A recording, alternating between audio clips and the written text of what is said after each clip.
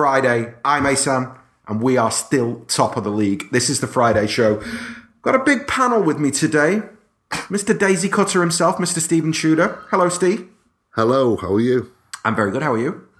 I'm good. I love the fact that we always do this and pretend that we haven't had a chat beforehand. Off air, on air. The magic of broadcasting. And the only person who I allow to interrupt me so often, Mr. Howard Hockin. How are you doing, Howard? Fine, thanks. Brilliant. Oh, I love it. Absolutely love it. Boys, I feel as though we're in good spirits this morning. Good Friday, which I presume is because the league table looks very, very, very pretty this morning still. Well, can I just say I've also cracked level 1263 on Candy Crush. It's taken me a month, so... How are you still playing Candy Crush? Because I hate it so much, I keep going back in and playing it to spite myself. So yeah, I'm in a great mood. Howard. Excellent, well done. Well, it's 2008. Eh? Is it 2008? Have I gone back in time? Well, I've got people to catch. I've got friends to overtake, so that's how they get you in, you see. I don't know how Steve's going to feel about my obsession with Nokia Snake. Right, lads, listen, going to bring the tone right down immediately. First opening question. Benjamin Mendy, how big a problem is this? And how do we see this playing out? I'm surprised. I mean, obviously, I've expressed frustration at Mendy's situation, but it's not really his fault. Steve, I'm going to start with you. How big a problem is this for you? It's a big problem, and it's an expensive problem, because by the looks of things, it increasingly looks like this summer City are going to have to go out and buy a brand new, spanking, very expensive left back.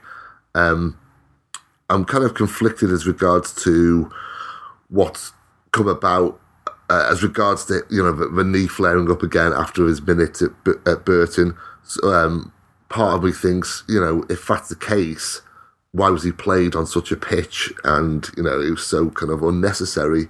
But then I also think, well, that's a really serious problem if it only takes, a few minutes on a kind of ropey football pitch to suffer such a setback.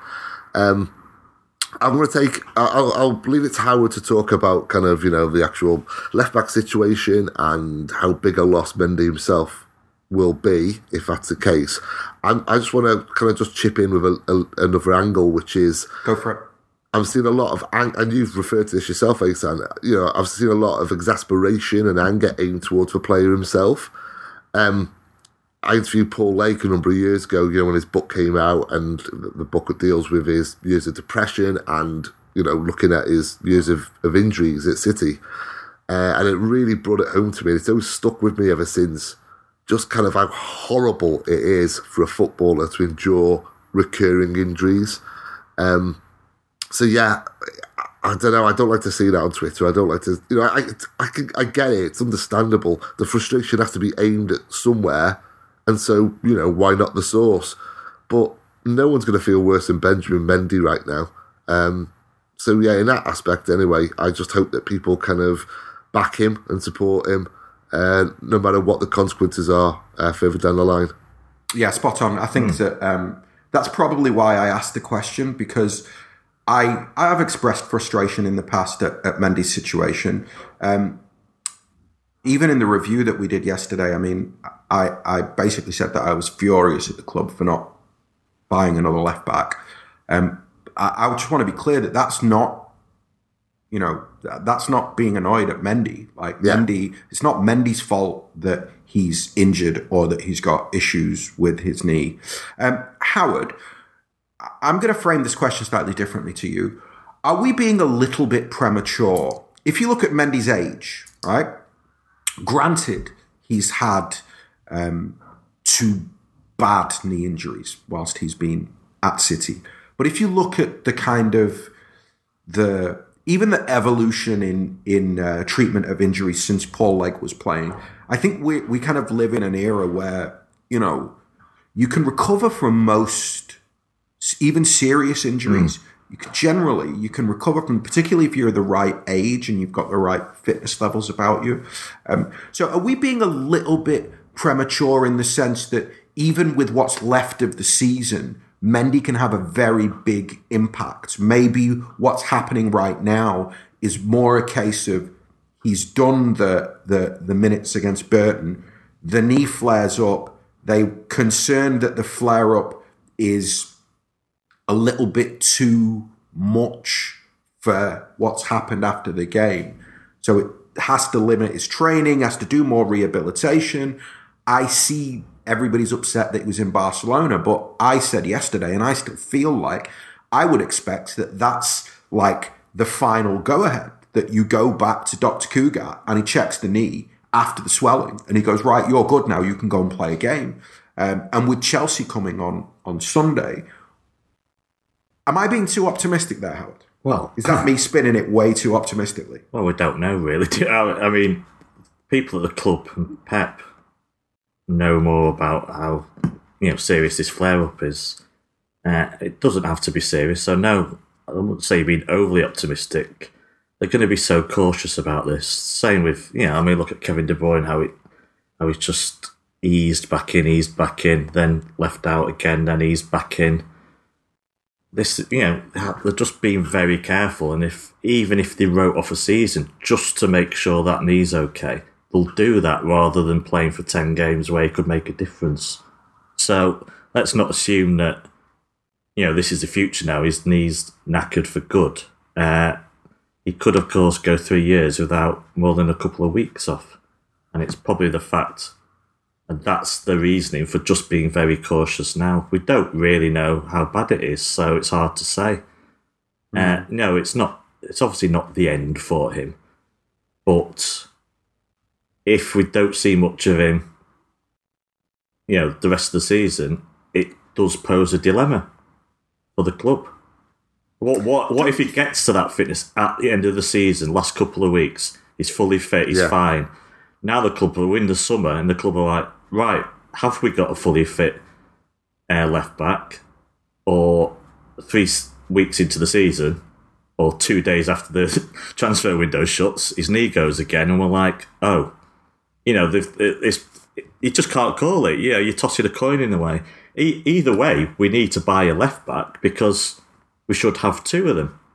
The problem is, Mendy's fitness decides whether you go for a cheaper, experienced backup or up-and-coming young player, or we go big because we've given up on him. Now, we're not at the point of giving up on him, as you should never give up on a player because he's had a couple of injuries anyway. And as others have said, we're not going to be able to, even if it's ruthless, even if he deserves to go, has been, a disgrace off the pitch and stuff, you wouldn't get rid of him anyway. I mean, we're not going to get the transfer fee back if he has got, injury problems, and the wages would be a problem. So we're kind of committed in a way to giving him more chances. But it would help his cause. He has to step back on that pitch when he's fully confident in his own body. Steve said it's psychological with the players as well. Gundogan has talked about how it could take him a year. I think he's there now, Gundogan. And people were criticising his performances. They don't have a clue. As Steve said, they don't have a clue. I sprained a ligament the day after the Liverpool match, and I'm absolutely killing me that I can't get to the shops. Imagine what it's like for a footballer when it's their livelihood and a serious injury, not a sprain or something like that. It absolutely is. It's the mind as much as the body. So he's got to be given time. But it really would help if we do see him for a good 6 weeks to 8 weeks at the end of the season. I do think we need to see him at the end of this season. But I also think that a little bit this is on the club. And what I mean by that is, Mendy's in that position where, because there's no natural backup for Mendy, when Mendy's out, we have a weakness in the team, and therefore we get frustrated with Mendy being injured. Kevin De Bruyne was missing for the first half of the season. We didn't miss him because in his position, we got so many players. Actually, you look across the pitch, and with the exception of Fernandinho's position, we've got so many players in each position where we can lose a player to injury. We can have an injury-prone player, and it basically doesn't matter. It just so happens that at left-back, we have an issue, a quality issue, a personnel issue. Therefore, it makes it more frustrating from the outside when Mendy goes down. And I think even if it's natural that we would take some of that frustration out on Mendy, I don't think that. Yeah, I'm kind of with you. I think we have to wait and see how the rest of this season pans out. And even, the fact that he was in Barcelona yesterday, it doesn't mean that he absolutely won't be available for Sunday. It might just be that he's trained all week and that they want him to go and have a scan because he's trained at the right intensity, and they want to make sure that everything's cool before they stick him on the pitch on Sunday. Again, that could just be me being very hopeful. Okay, second quick opening question. UEFA are looking to abolish the away goals rule in European competitions. Steve, is this a good or a bad thing? It's a bad thing in my opinion. What was that noise? Oh, nothing. Love it. Well, I just don't really see the point in changing it. I think it doesn't seem to have a significant flaw. It doesn't seem to have a problem that needs correcting. Again, in my opinion, it's in times past, an away team could go, in the Champions League, in the European Cup, and they could just knock it back to their keeper. The keeper could pick it up, waste a couple of minutes, and they would, go to those places with a specific intention of getting a 0-0 result. That's not the case anymore. And the reason that's not the case is because of the introduction of, obviously, the rules with the keepers now not being able to pick it up, and also the away goals rule as well. So just keep it as is. I don't know why this has been brought in. It hasn't been fully explained to me what the reasoning is behind it. All the need is, to get rid of the away goals rule. For me, it works. I wouldn't, cry great tears if they did abolish it, but I just don't see the point, frankly. Okay. Howard, I guess you have a little bit of a different... What makes you think that is that? I guess you're getting the deciding vote then, aren't you? It would seem. I know. We're heading that way. I've never disagreed with something someone else has said on this podcast more than what Steve's just said. I like it. It's not fair. It's as simple as that. It's just pointless. It was brought in, I don't know when it was a long time ago. Let's say the 70s, I don't know, 80s. To promote attacking football. I see no evidence that it's done that. And it's not fair. And that's what it boils down to for me. It is simply not fair. If Manchester City and Monaco, and they knew the rules before they're going in, so I'm not complaining about us going out, are 5-5, or 8-8, sorry. What was it? No, 6-6 after 2 legs. Why does one team go... Why are City punished for scoring lots of goals at home, but not scoring as much away? How bad that defensive performance was. I think they should have been punished for how bad they were. For letting that last goal in. Jesus. There's a flip side. I don't think it promotes attacking football particularly. I just don't see it's fair. It will lead, as someone put a reason, that was agreeing with Steve, why it's okay. Yesterday on Twitter, it would lead to a lot more extra times probably and penalties, and is that a good thing? Do we really want that? Well, yes, because it's fairer. The thing about having more, it makes it more entertaining. That's not the purpose of football, is just to bring in rules that make it... If you want that, just have bigger goals. Have the goalkeepers have to wear huge Kenny Everett foam hands. Play with a beach ball. These are all equally stupid ways to make the game more entertaining for me. It's just not fair. And someone says, well, you get penalties. Penalties is not perfect, maybe, but it's fairer. It takes skill and mental strength. It's not a lottery like some say it is. So I know I'm perfectly happy with this because I don't see... The reason it was brought in isn't relevant anymore, and I don't see why a team that scores more goals in one of the legs, goals should always mean one thing. And this guy on Twitter yesterday who said it's fair, it can take a team from going out of the tournament one goal can make them go through. And he said this was a good thing. No, that is not a good thing. A goal should always mean one goal. It should never take a team from losing to winning in one kick of the ball. I don't see that.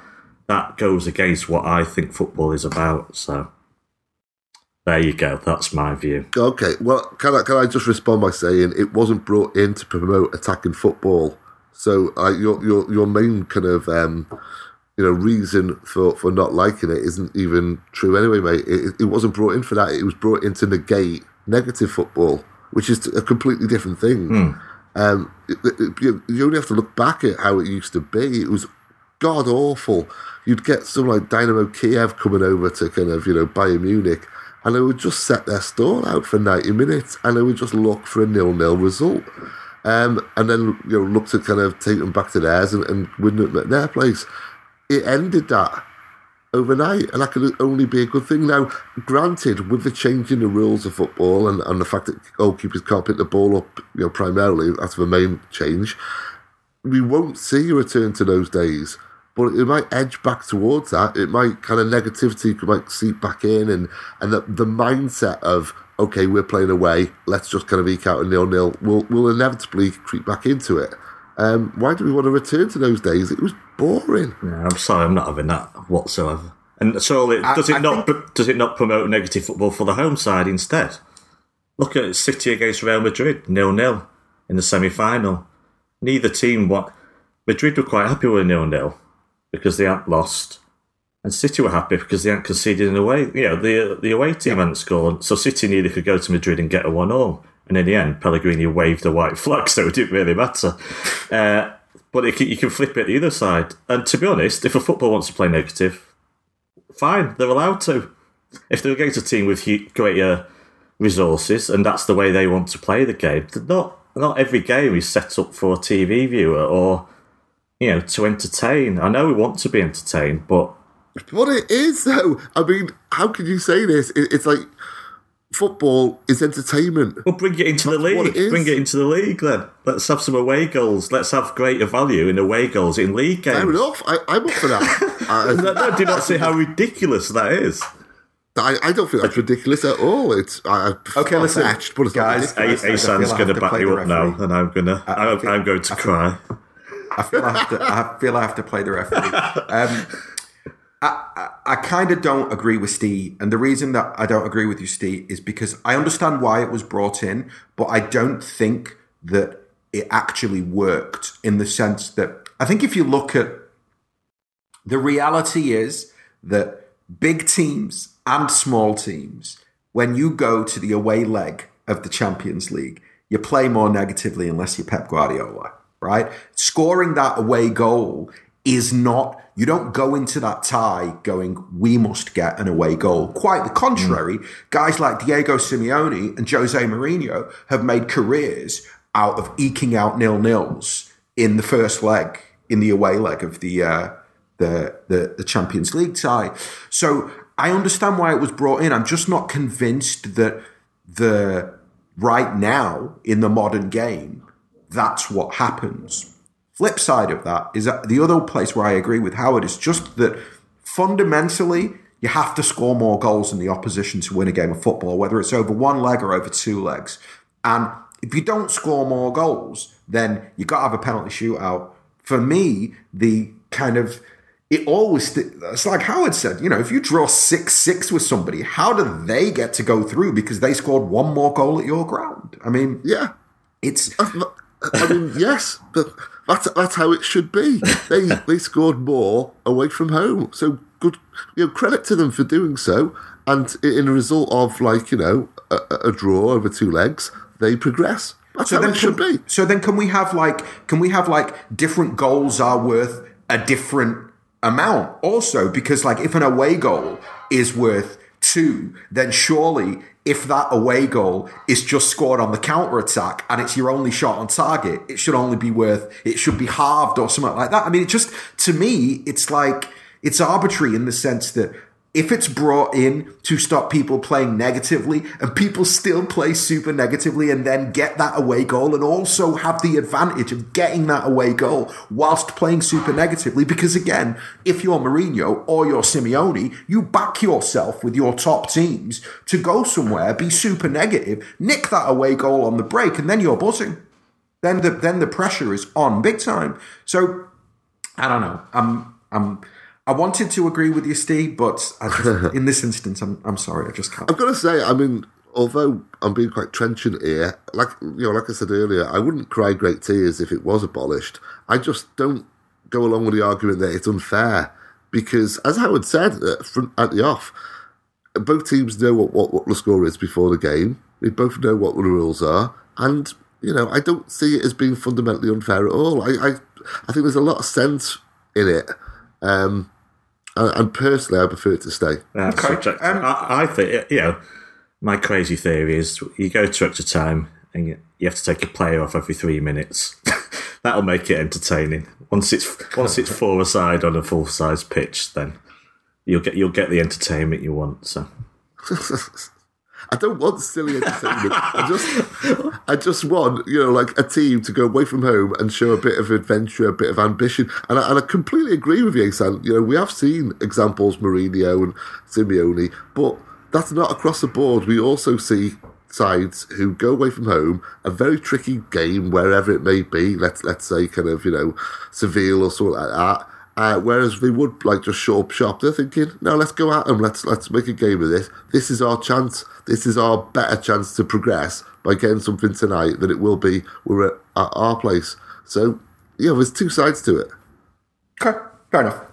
Right, let's have a little look back at the week in City World. Steve, you weren't on the Arsenal review, so I want to talk to you about the Arsenal game. How did you rate the performance?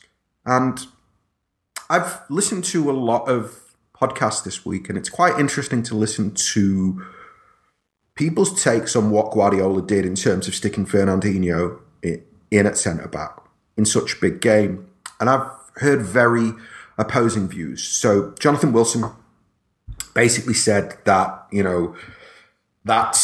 that's Guardiola doing his classic Guardiola, overthinking. That's his big weakness. That's the reason that we probably won't retain the league, because whenever and that's maybe why we won't win the Champions League as well, because whenever he comes up in a big game or, if something feels like it's got pressure on it, that he overthinks it. On the other side, I've seen people and heard people in the media say that it was a show of why Guardiola is at a different level to other coaches in Europe, because he looks for solutions and he doesn't care about how unorthodox the solution feels on paper. If he thinks that solution will help him get the best result, he goes with that, and he should be applauded for that. So where are you, Steve, on the Arsenal game in general and those specific changes that he made? Right, on the Arsenal game, I fall into the latter camp. I thought it worked a treat. I thought it was very clever. I think he absolutely has Arsenal's number, Pep Guardiola. I think if you ask Pep, would you be happy to play Arsenal every week? He'd say yes, and give me the title right now. But in a general sense, I completely agree that, and I've said this on the pod before, Pep's fundamental flaw, actually fundamental is not the right word there, just is the only flaw that I have a problem with Pep Guardiola is that he does tend to overthink for the big games or when he's under pressure, exactly as you said. And more pertinently as well, it doesn't apply in this instance, but if he comes up against a team who has previously bettered him, that gets under his skin, and then for the next game he does tend to go, throw a curveball. And that can be his undoing, as we've seen with Liverpool in the past. But in this instance, it worked a treat. I mean, City's performance was excellent. There was only going to be one winner in it throughout. City had the better of Arsenal throughout. And I've seen a lot of criticism of Arsenal for their second half performance and the way they were kind of encamped. And, kind of seen some Arsenal fans saying they played like they were kind of non-league underdogs. City made them look like non-league underdogs, and more so, Pep Guardiola's tactics made them look like non-league underdogs. So it worked wholly. And yeah, as regards to the game itself, I just saw positives from it. I thought the game management as well was equally as important as the tactics. City, I wrote about it this last week where when we scored so early against Newcastle and then kind of went into complacency mode, that was a big mistake. And Newcastle were always going to come back at City, and sure enough, when they roused themselves, we couldn't then go through the gears again. We couldn't change tack then. Here against Arsenal, took the early lead, kept our foot on their throats, had a disallowed goal, had a Stonewall penalty turned down, then Arsenal, from nowhere, equalised. Now, that could really get to any side. They'd learned their lessons, and yet still they'd been punished for it. And so what City did was just stay patient. Just kept firmly applying the pressure, believing in what Pep had told him, believing in the positional sense where Pep said, right, if you play like this today, you're going to win. And they did. And I was really greatly encouraged by it all. Okay, excellent. Howard, do you feel the same as Steve? Like, do you feel more positive or less positive as the week has gone on? Yeah. About the performance? No, yeah, as I said already, probably both the games this week, once you actually step back, you're a lot more positive than how it felt at the time. Probably because you're just nervous and stressful and you don't know what could come around the corner in games that we really had to win in a way. I hate saying that any games must win, as you well know, but these were not far off. We really could do with winning these games. And so it was stressful. Stressful chasing another team, and that's probably made me at the time view the performance worse than when you've stepped back and evaluated it. I read somewhere, and I don't know if it's true, I can't think of another occasion that, it was over a year since we conceded a goal in the first quarter of an hour of a league game. Now there may be 17, and that might be just one of those Twitter stats, but we don't concede many early goals. So that says a lot about where this team is at anyway, just generally in the last year. But you have to keep coming back to the fact that Arsenal did not have a shot in the second half. No team, and nor did Everton a few days later. So, they say that league titles are won from the defence. Doesn't have to be that way. I think the Arsenal Invincibles only kept a few clean sheets, so they did it through attacking prowess. Don't think those rules always apply, but City went about 11 games without a clean sheet, 10, 11 games or something. And it affects results. This solidity that seems to have come off the back of a very bad result is very welcoming indeed, I think. I think I'm pretty damn positive. I mean, it's all about the results, but the results were deserved when you actually step back and look at them. There were two gritty, professional and dominant performances, even if they didn't feel like it at the time. I think we get so used to winning big and winning easy that when it's not big and it's not easy, the natural instinct is to go, well, we weren't that good, and that's why it wasn't big and it wasn't easy. But actually, it's unsustainable and unrealistic to think that you'll win big and easy every time you come up against a quote-unquote lesser team. Steve, I just wanted to touch upon what Howard talked about there with the kind of the defensive solidity that the last two games seem to have shown. I mean, notwithstanding the set-piece goal that Arsenal scored, they don't really create a lot. Everton, although they move the ball from back to front quite well at times and manage to get themselves into dangerous areas just outside of our penalty area, we defend as a unit. We defend really well. For you, I'm going to kind of bring you back to the left-back thing, just from a personnel and a team selection point of view. How do you compare and contrast this last few games with Laporte at left-back and basically moving him out of the centre of defence to put him at left-back in comparison to earlier in the season where we were playing with Zinchenko or with Delph or with Danilo? do you fall in the... In fact, I'm not going to lead you up any garden path. You tell me how you compare and contrast the different players who have played at left back and how you would deal with the rest of the season. Right. Well, I think this is possibly the most difficult question I've had to answer on since I've been doing this podcast. It's really difficult to answer. Laporte has impressed me immeasurably at left back. He did against Liverpool. He did on Wednesday night. I thought he was excellent Wednesday night. But then you lose out on having Laporte at centre back, and unquestionably he's one of the top 2 centre backs in the country. So I just don't know where I fall there. Zinchenko, Delph and Danilo have all offered some good things and also showed a lot of bad things too to their game. I'm talking about specifically this season and at left back. So I can't really pick out one of those 3 and say that's the guy to go with from now until May. Mm-hmm. I really can't. Possibly Danilo, because he has showed more flashes of excellence than Delph or Zinchenko has in that role. But he's also had some stinkers as well. He's stunk the place out a couple of times. So that's why it's such a really difficult question to answer, because my answer really would be Laporte. But that's ridiculous. I don't want to shift Laporte out at left back for the next kind of 3 months. I don't want that to be the case, so I don't know.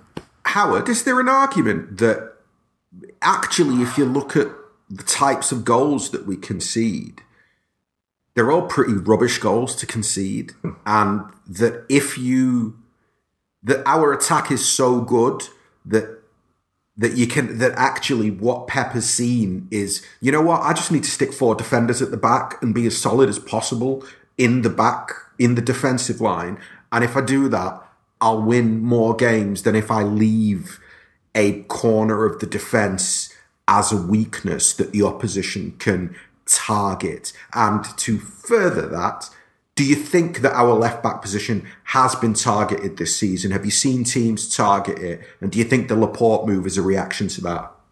Good God. Two easy questions for me. I don't know what Pep thinks, so that makes the first question tough. I think we're all set in our ways. We're just used to... I'm still in 1990s mode, and it's taken us a lot of time to understand a goalkeeper passing it out from the back, and it's taken a lot of time for us to understand that there's other options besides a flat back 4, where everyone knows their position. I don't know. Honestly, I think you may have to answer this one yourself. Have our goals considered been rubbish? Well, all goals are considered rubbish. Half of them have been from set pieces, apparently. So has that really got much to do with... That's got nothing to do with formation, because from a set piece, everyone should be in their position anyway, marking and so on. So I don't think we've conceded that many rubbish goals. I mean, they may be rubbish, but there haven't been that many of them. So I don't think we need to specifically say we need to go back to a flat back 4, because, the way Pep thinks is that it's a very fluid anyway. So it's never a fluid formation. It's never... A Pep formation is never stuck in its ways, in a way. It's different in and out of possession. Have we targeted the left back? No, I've not noticed it. I'll throw it back to you. I think people realised quickly. There was a time early on in the Everton match, I saw there was a few spaces about 10 minutes in. I saw a bit of gaps between Laporte and the centre of defence, but that quickly went away. I've not seen any team that's gone time and time down that side, or if they have, it hasn't lasted long, because I don't think we've really been super exposed, despite the fact we haven't had a proper left back there. Do you disagree? I think we've been targeted. I do think we've been targeted primarily in the Champions League. So there could be an argument maybe to station Laporte there in the Champions League, and in the league, go with kind of Danilo, Zinchenko or Delph. I think there's a little bit of Champions League at play in the current selections of Laporte at left back. I think that if you've got a concern that Mendy isn't going to be available for the Champions League, I think there has to be an acknowledgement that at the very highest levels, Zinchenko and Delph will get exposed, and probably Danilo will get exposed as well. So you need a much more stable defensive presence on the left-hand side. I also think there probably is an element of Pep just being sick of goals coming down that side and feeling like even if, whether it's the Zinchenko miscontrol or whatever it is, and people can say, well, he's a midfielder and he should control that ball and it's a basic error, and it's not really because he's an attacking midfielder playing in that position that he makes that error. I think that there probably is a kind of mental aspect to being asked to play a position that isn't your position, whether it's Danilo, whether it's Zinchenko, whether it's Delph. I think that mental aspect can lead to basic errors that under other circumstances you just wouldn't make. I think what Pep has probably found is that Laporte at left back is probably more natural than the other three guys. And when he puts him there, he doesn't make those basic errors because he's a defender first and foremost. And he's a left-sided defender first and foremost. So all of the things that he's being asked to do, he can naturally do them. They're not unnatural to him because he naturally covers the left-hand side. So for all those reasons, I can see why, for example, come Sunday against Chelsea, we see Laporte line up at left back again, because Pep looks at it and he goes, well, Willian or Pedro play on that side, and if I stick Zinchenko or Delph out there, they're getting rinsed. If I stick Danilo out there, maybe he'll do all right against Willian. The Brazilian on Brazilian thing might be a good thing. He might get rinsed as well. So I can kind of see why he would go back to or stick to that kind of more of a solid defensive in fullback. And I keep saying like solid back four, but actually it's just more about the fullbacks being defensively sound, as opposed to having fullbacks who are in the attacking third are amazing, but maybe aren't as defensively sound. Can I just butt in and say that Everton, without a shadow of a doubt, targeted the left back position on Wednesday? Of course they did. Every single one of Pickford's kicks was aimed for Calvert-Lewin, who was stood on top of Laporte. Now, whether that's because they think that because it's Everton and not Arsenal that Guardiola's going to go with Delph or he's going to go with Zinchenko, I suspect that that's what happened. I suspect that Marco Silva's looked at it and he's gone, yeah, I think that they're going to fancy being progressive. They know that if they win, they'll go top of the league. They're going to pick a very attacking formation. He's bet on Pep picking one of those two guys. And so he's gone, right, we stick Calvert-Lewin on that side, and all the goal kicks, all the long kicks, they go to that side. So, yeah, I mean, for me, it's been targeted lots of times this season. I don't think incessantly, though. I've not seen that myself. It's natural. Every every opposition manager is going to look at that position. When they're setting up, prepping for the game, that will be their first thought. We go for that. So yeah, totally normal. But I don't think it's been ultra successful. I can't think of. I mean, Southampton goal was Zinchenko caught in possession, if I remembered it right, when we won 3-1. I think Palace's third goal came down our left, where it flicked, ended up in a penalty, but there was huge amounts of space down that side. But I've not seen a huge rush of goals, and I've not seen 90 minutes of. I think a lot of teams have, may have started with that attitude, but I don't think they've done it for 90 minutes because it hasn't been as it's not been a disastrous area for us. It's problematic, obviously. I think a lot of teams have stopped concentrating on it as games have progressed because it hasn't been as productive as they thought it would. Or maybe they just don't get the ball enough to really have a go that many times. And that's, like Everton, how many times do they get to go? You've got to have a lot of the ball to keep hammering away at a weak area. And for most teams, they just don't get that opportunity. I completely agree. And also, like you said, we just don't concede that many goals. So it's a very small sample size that you're looking from, or that you're trying to extrapolate some type of conclusion from anyway. Okay, listen, is this run of games helping City? And on the flip side, has the fact that Liverpool got a 2-week holiday in the sun in Dubai whilst we were playing cup games and winning them, is that hindering them? Steve, I definitely have the sensation that a month ago, everybody felt like the narrative was generating that Liverpool are favourites, and one of the reasons that they're favourites is because they're going to be able to concentrate on the Premier League. They're out of all the domestic cup competitions, and, you know, it kind of is what it is, and it gives them an advantage when City have got the fixture pile-up of the FA Cup and the Champions League.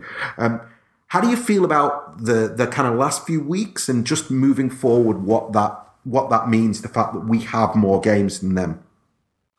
I saw it as a positive, and I continue to see it as a positive, to be playing consistent amount of games as opposed to having these lengthy breaks in the middle of a season. It can be counterproductive. I thought that at the time. It's played out that way, and I was proven absolutely right.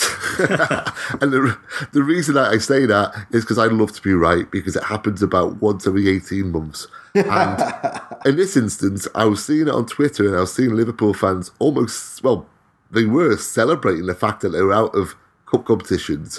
I said, oh, this is great. City are going to play all these games. We can have all these breaks. I was like, no, you're seeing this completely the wrong way round. Now, as you get to the tail end of the season and, you know, the fixtures start to really congest, then, of course, things could flip then, and it could be the other side then. And it really does come down to City keeping as many players fit and fresh as possible and Pep rotating as much as possible. I grant you that. But at this stage of the season, you want to be playing week in, week out. And it was a really bad decision for Liverpool to go to Dubai. They went to Dubai, they came back, and they played on an icy pitch in freezing conditions, having not played competitively for, 10 days? 11 days, apparently. 11 days. And then, people were surprised that they got caught with their pants down. You know, it stood to reason it was always going to be the case. And furthermore, the fact that we are in the cup competitions, it can be seen as a positive as regards to rotation, because what we're doing is we're utilising our squad. We're giving them game time. So if we do encounter an injury, let's say it's a Champions League semi-final, or, sorry Howard, I'm going to use the words, a must-win kind of must-win league game, 3 from the end of the season, and God forbid 2 days beforehand David Silva comes down with a flu, then we've got these players who have accumulating game time. So, yeah, it's a positive, and it's played out that way. Absolutely spot on. I think the point that you've just made about using the squad and utilising the squad is huge. I think one of the issues that Liverpool are currently facing is that, Klopp did very, very, very little rotation in the first half of the season. It was a very fixed lineup of the front three, the back four, and the midfield three. There was maybe one that would chop and change in the midfield line. And in the big games, he swapped Alexander-Arnold for Gomez and stuck Lovren in the middle. But other than that, there was very little rotation. And I think that the issue with that now is, for example, you look at the game against West Ham, and he brings Shaqiri on with half an hour to go. Shaqiri has almost no impact, and I think that's because he's not played enough. One of the things that we're really lucky with is that, when players step in and out, the system remains the same, and it's very rare that a player steps in and you go, he doesn't really know what he's doing here. I mean, it happens from time to time, but very rarely does it happen. Whereas I feel with the Liverpool squad, there is a little bit of the fact that a lot of those players haven't played a lot of football together in competitive matches. I don't know if that rhythm will be there. Howard, how do you see this week? I mean, I chose to preview Liverpool-Bournemouth. I feel as though it's been a big week in the title race. We've talked a lot about Liverpool, but I think there's a reason for that. It makes sense this week. So for that reason, I wanted to preview Liverpool-Bournemouth. Now, I caveat this by saying Bournemouth have lost 11 on the bounce on the road or something like that. Their on-the-road record is something like scored 1, conceded 1 billion goals. They're utter trash on the road. Does that mean that we should just forget about this game And to follow on from that, what does that say about Eddie Howe?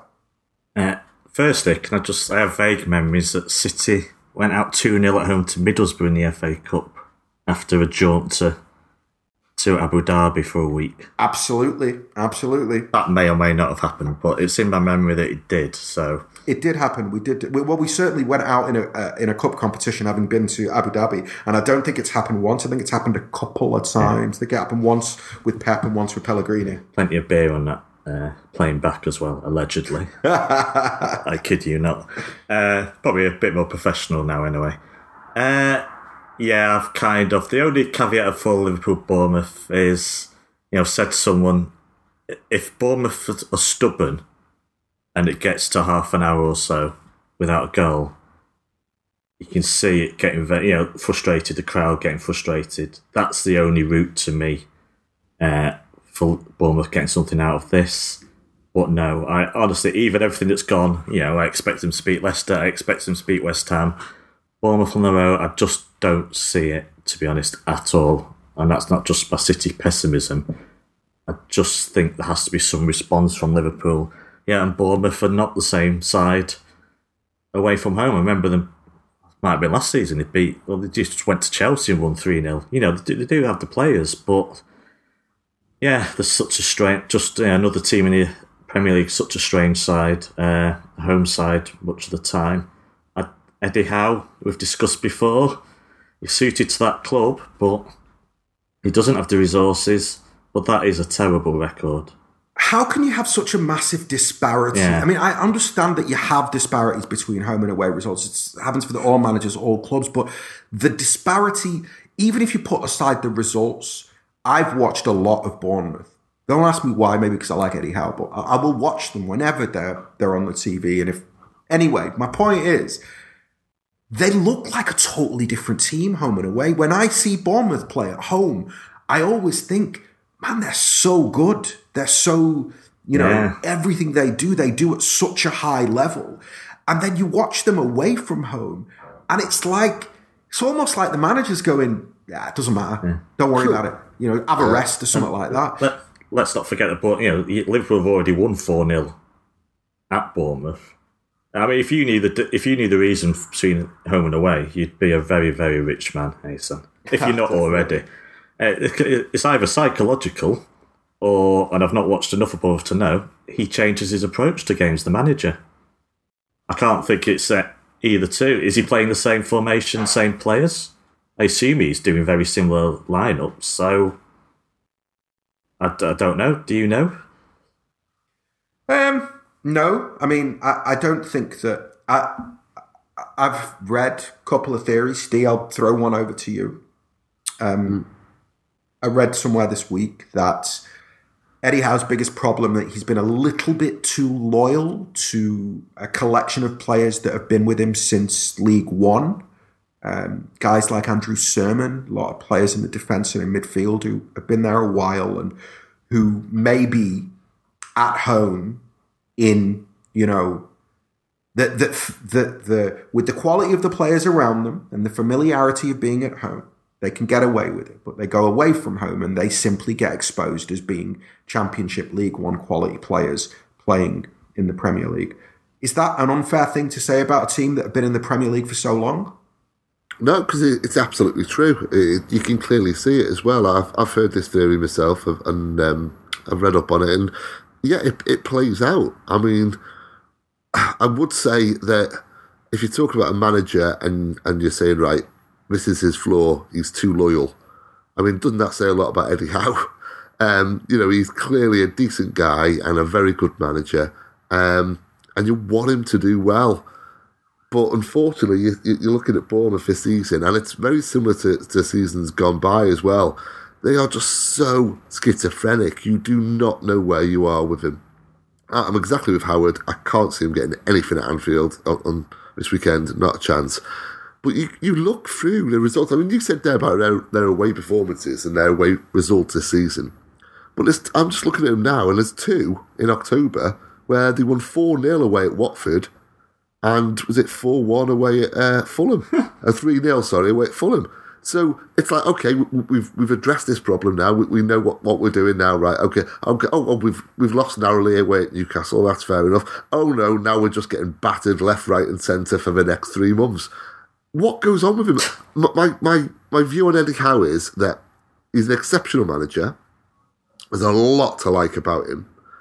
As we just said, then if his flaws are he's too loyal, that can be seen as a positive as well, or at least virtuous. He is in the right place. Like Howard said, he's perfectly positioned there at Bournemouth.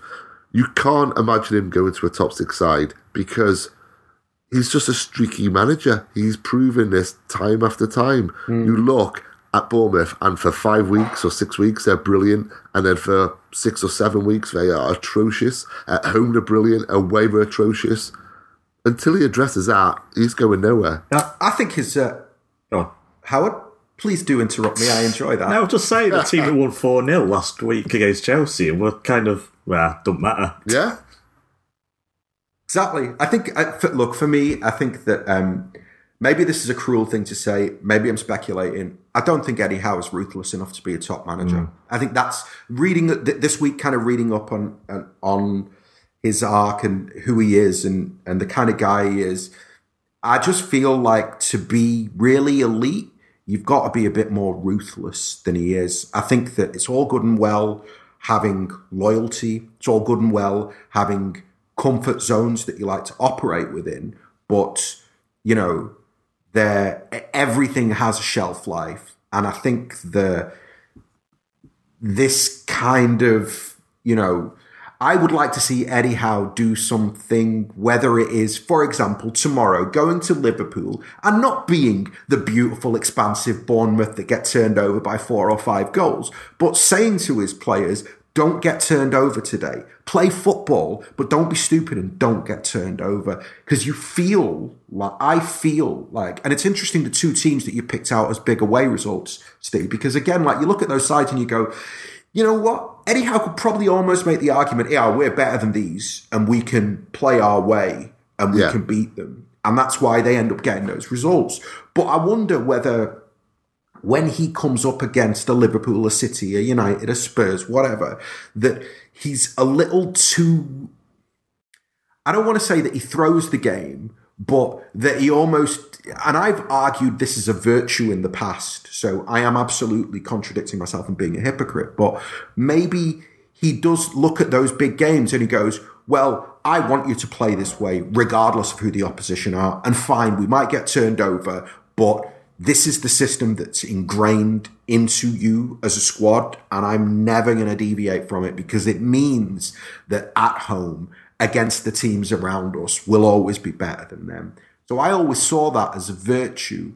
I'm beginning to see it now less as a virtue because I think the away results are systemically terrible. And where Eddie Howe is a manager who in the past has been really held up as being progressive and being lauded, I think he's very much in danger of very quickly becoming Brendan Rodgers, who went from being a manager who was very highly respected and who was lauded as playing progressive football and being intelligent and, being a modern coach, a thoroughly modern coach, to becoming a little bit of a buffoon during his time at Liverpool. So yeah, I'd like to see Eddie Howe show a little bit of ruthlessness. You see, I agree with every single word of that, and yet they're 10th. They're above Leicester. They're above West Ham. It's kind of, it is a flaw, but it works.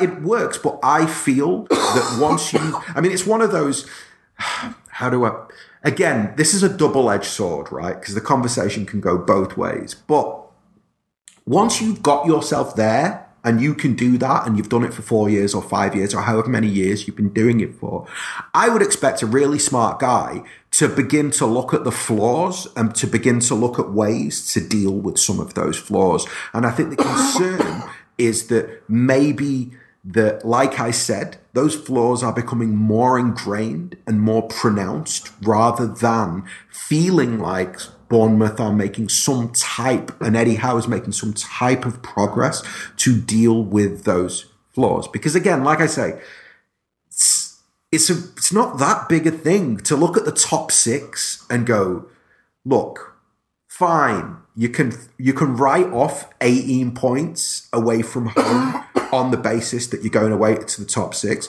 or you can take the flip side of point of view, which is that every point that you get there is a huge point because it's a point that you previously haven't got, and therefore if you just look at those 6 games in isolation and begin to approach those slightly differently, even that shows on some level progress. Yeah, I agree. I think in a general sense as well, we can kind of look at a mirroring between Bournemouth and Eddie Howe and Charlton and Alan Kirbishley, because something you said there, what really kind of picked up on, where it's kind of like they are at that stage now where they do need to go to that next level. They do need to kind of change their approach. And Charlton didn't do that. Charlton were always held up as, there's even a model named after them, the Charlton model of being so sensible and pragmatic and, incrementally building and bringing in the right players who fitted the profile and all the rest of it. And that worked a treat. But at some point you thought, hang on a minute, you've been in the Premier League now for like whatever it was, 4 or 5 seasons. You're bringing in all this revenue. You need to start showing some ambition now, because it's not sustainable, this model. It will kind of, all it takes is one bad season and you're gone. And will you come back? And so the same can possibly be said of Bournemouth now, where, they're a lovely club and they play lovely football and they've got a lovely manager and they do things the right way. But do they need to start being a bit of a bastard? Just all around the board, like right through the club and the manager, do they need to start being a bit snide now? And just, looking above them and showing a bit more, I don't want to say ambition, because, Christ, they've showed a lot of ambition and they've been fantastic. But just change their approach somewhat now, maybe. Well, they've even bought well, Steve. So, I think that if you look at, Nathan Ake or David Brooks or Lewis Cook, or, he's identified smart players, obviously with the exception of Ibe. Well, he's identified players, he's worked with them, he's improved them, he's integrated them into his squad. So much of what he does ticks modern coach boxes in such a big way. And yet still, I agree with you in the sense that I'm repeating myself, but it's just a little tweak. It's not even about, when you say be more ruthless, be more of a bastard. For me, it's just be more of a winner.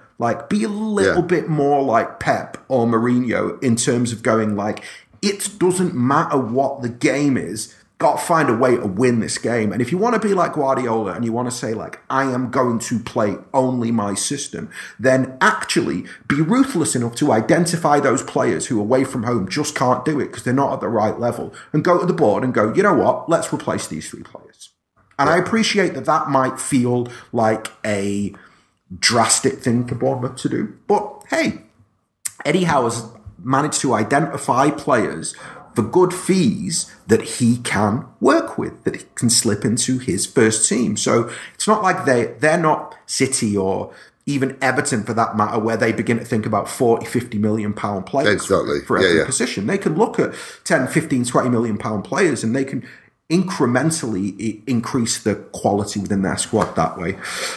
Having said all of that, I'm going to be the optimist amongst the two of you, because I know that you both feel, and you've said that, Bournemouth are going to get slapped. Yeah. Yep. I think why I'm not so hot on that is because I'm building a narrative. But the narrative that I'm building is that what Bournemouth are good at is attacking. The one thing that they have got good is they've got really good attacking players. I think where Liverpool are a bit nervy right now is defensively. I don't think they look defensively solid. I think, both collectively and individually, they have a little bit of a problem. And the kind of transition from defence to attack is just not working. And I think that, Bournemouth have to do one thing, which is really important. They have to get through 15, 20 minutes of that game and not concede a goal. But if they can get through 15, 20 minutes and not concede a goal, then Liverpool have got more of a glass jaw, I believe, than this Liverpool City side, than this City side have. And I think that if Again, I'm building a narrative, but if 20, 25, 30, it's 0-0, Anfield is not going to be rocking. It's going to be, pooing its proverbial kecks. And so I can see some type of crazy 1-1 or 2-2 playing out, because I do think that Liverpool are rocking a little bit. Do you want to both tell me that I'm mad? I think that's taken as read, to be honest. Lads, nice. Tempting fate, you see, by saying this. I know. I think you're correct in saying about Bournemouth's attack, which is why I think it'll be 4-1 and not 4-0. Thanks, Steve. Thanks for the vote of confidence. Okay, listen. Chelsea. How do we approach the game on Sunday? More particularly, how do we approach team selection issues? What I want you to talk about, Steve, I'm going to start with you, is, and I did this, I think, on the preview for Everton with Howard, so it'd be interesting to see how you view this. I want you to go through the squad and pick the form players that you think must play on Sunday. Oof. And what position they actually play in on Sunday. Okay, well, obviously Ederson is a no-brainer. I would play Walker, although he is still finding his way back into any semblance of form. He remains our best right back, and I think we will be playing 4 at the back against Chelsea. I should say as well, because I think someone asked on Twitter what Pep might have learned from the defeat to Chelsea. I don't think there's a great deal to learn from that. I think if you look at that game, City had 61% of the possession. They created the most, I think it was 14 shots. They created the better chances. It was just a sucker punch of a game, really. And if we play in that similar fashion this weekend, we should prevail. So returning to the lineup, I don't see much difference really between the lineup at Stamford Bridge and the lineup at the Etihad, regardless of the lineups we've been seeing in recent weeks and regardless of current form. So Ederson in goal, Kyle Walker right back for the reasons I stated. John Stones, who is coming back into kind of proceedings now, as too is Otamendi, and I was critical of Otamendi recently, but he's performed well in the last couple of weeks. So Laporte at left back, well, will that be the case? I'd be interested to hear what you two think about that, to be honest. I really don't know what he's got planned as regards to left back. By the way, I'm playing 4-3-3 here. Yep. Fernandinho, Holding, David Silva and De Bruyne in midfield. I personally, and I think maybe this is what you were kind of alluding to as regards to form, there's a possibility there of Bernardo Silva and De Bruyne. David has been off the pace somewhat recently, and that's becoming a growing concern for me. And Sterling, Sane, with Aguero up front. That would be my starting 11. Okay. Howard, to touch upon the David Silva question, would you start him against Chelsea on Sunday? Wow. So do you want one of my eclectic lineups again then to answer that question? just 11 players. What I'm going to do is I'm just curious individually to a few positions, so I'm just going to ask you for those particular positions who you would choose. Yeah, I would. I'd rest him. Yeah. So you wouldn't play David Silva at left back. Would you play Laporte or would you play Danilo? Yeah. Or would you do something else? No, I'd stick to the same last two games. Keep it the same. Okay. Would you play Stones or would you go back to Fernandinho in the centre back role? I suspect both. So against Arsenal, was it Otamendi with Fernandinho moving back? Is that correct? Yeah. Yes. I have a suspicion, and I'd be quite happy with it. It'll do that again. But I think Stones may be instead of Otamendi. But then that's just why. Who knows? I will decide on that. Well, no, actually, why does Otamendi play over Stones? Physical presence? Is Higuain going to be, the great header of the ball? Will he go with Otamendi instead? Is he a physical presence? Is he better at headers? I don't know. Is it just this kind of assumption we have that he is? But basically, whichever one, I think he may go with that Fernandinho thing again. Interesting. Would you pick Aguero or Jesus? Jesus. I did feel that Aguero was absolutely dead on his feet by the end of Everton. So that's my reasoning. Okay. Fair enough. I'd go for Aguero because he's fired up to hell at the moment. You can see. Well, as to is Jesus, to be fair, that's possibly the most encouraging aspect of Manchester City right now.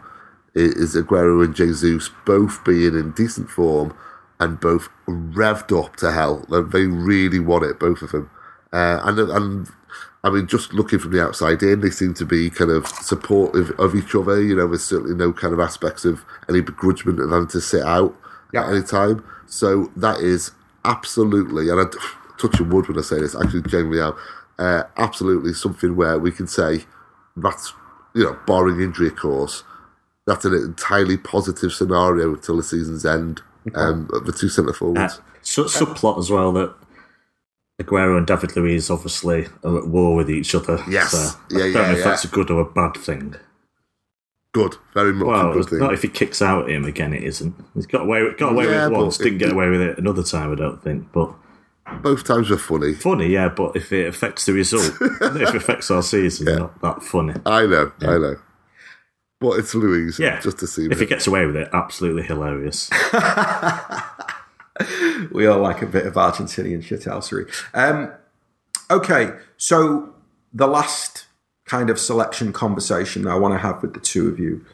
In my opinion, Ilkay Gundogan has been our most in form and consistent number 8 over the last few weeks.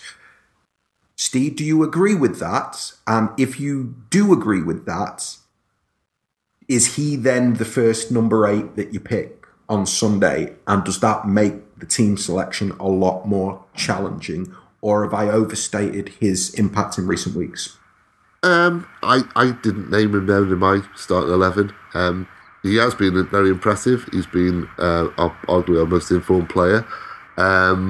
I'm just as happy to see him as a number 6, to be honest. He's played some of his best games for us as number 6.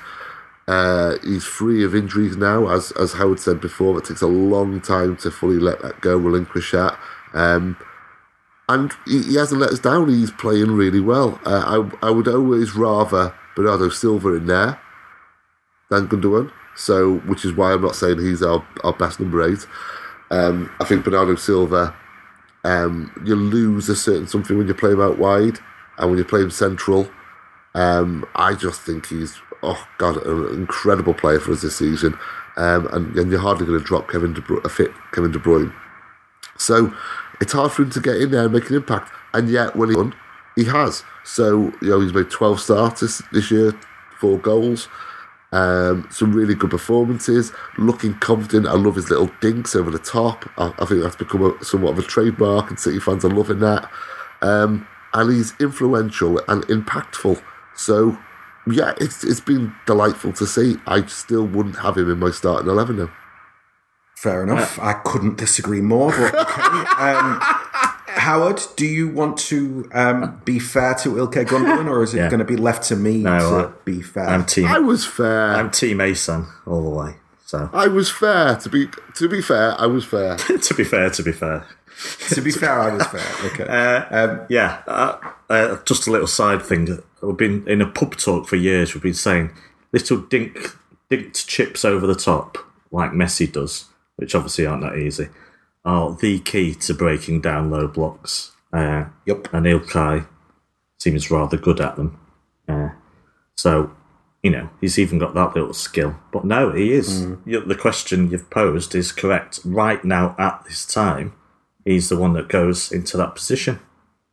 Because Kevin De Bruyne, there's room for Kevin De Bruyne anyway. David Silva's not playing terribly. We said that he set up a goal, he set up a chance that Gundogan hit the bar with, but he's not at the top of his game. Gundogan is, and he's, for me, goes ahead of David Silva. And Bernardo Silva as well. Well, Bernardo Silva can come centrally if I do that Fernandinho thing. Yeah. So let's put them all in. Play 2 wide players. Get Jesus up front and batter them. It's easy, this Football Manager larks. So hold on, no, but there's something in what you just said there, because maybe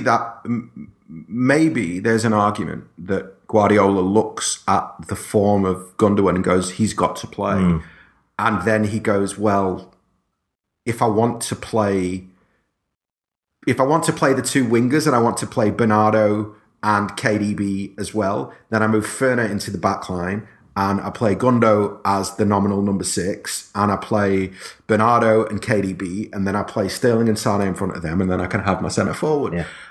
At the start of this conversation, I was convinced that it would be 4-3-3 with Stones and Otamendi or Laporte at the back, that Pep isn't going to move Ferner back there. But actually, kind of looking at the way Gundo's been playing and this conversation, it wouldn't surprise me if he did the Fernandinho thing again. Okay, last thing. I'd like you both to predict a score for me so I can wrap up this very long Friday show. Mr. Hockin, will City win on Sunday? Yeah. We do get a bit Mark Lawrenson, don't we, that we never, ever back our team to lose, do we? Because, Mark Lawrence has never predicted Liverpool to lose in his weekly predictions. But then again, whenever we ever played a team that we think is better, maybe Barcelona or something, but you'd still then go for a draw because you feel you have to. This is not one of those occasions anyway. I think back to, we came from behind against Chelsea to win 2-1 and Nasri scored that lovely winner. I think that's when we went on to win the league. Yep. I've got a little feeling that's how the game will play out again. A nervy 2-1 win. Or a hard-fought 2-1 win with an explosion of relief at that final whistle. I can absolutely see that. I think from an attacking point of view, I think Chelsea, having had Higuain for a few weeks now, I think Pep will pay them a lot of respect as well. Steve, what about for you? Do you think City can get over the line and win on Sunday? Yeah, I think it'll be a repeat of the Arsenal showing, I think 3-1 City. Nice, very nice. I think it might be high scoring but tight. I actually can see a 3-2 or a 4-3, something like that, in eventually. God, I hope it's not a 4-3. I cannot cope with that. It's been a long week, as it is. But, hey, son, how does Chelsea then lose 4-0 to Bournemouth? How does that happen? What do you mean? How does it? How does it happen? I'll tell you. Where are we with Sarri? I'll tell you exactly how it happened. Just go back to Guardiola's first season and remind yourself of what happened at Leicester. When you look at Everton, I've seen the highlights of that game. That, unless I'm mistaken, that's 4 catastrophic individual errors that you wouldn't expect Sunday League players to make. And also the kind of manner in which they perform as a defensive unit. Again, you can draw the direct parallel to Guardiola's first season. There were times where we looked at that team and went, how is it that you can defend like Sunday League players?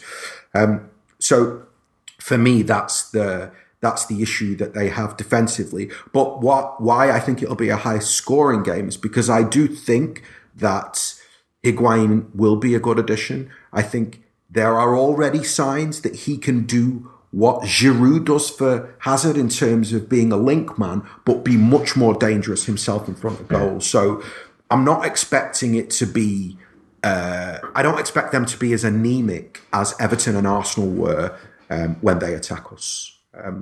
So that's my prediction. Right, boys, we're going to wrap up this Friday show. Mr. Hockin, thank you very much. Pleasure, as always. Steve, thank you very much. Pleasure, mate. To everybody who listened, thank you very much. This was the Friday show on the 9320 podcast. We'll be back for those of you who are members of the 9320 player on Monday with a review of Sunday's game against Chelsea. In the meantime, be safe, be well, and as always, up the Blues.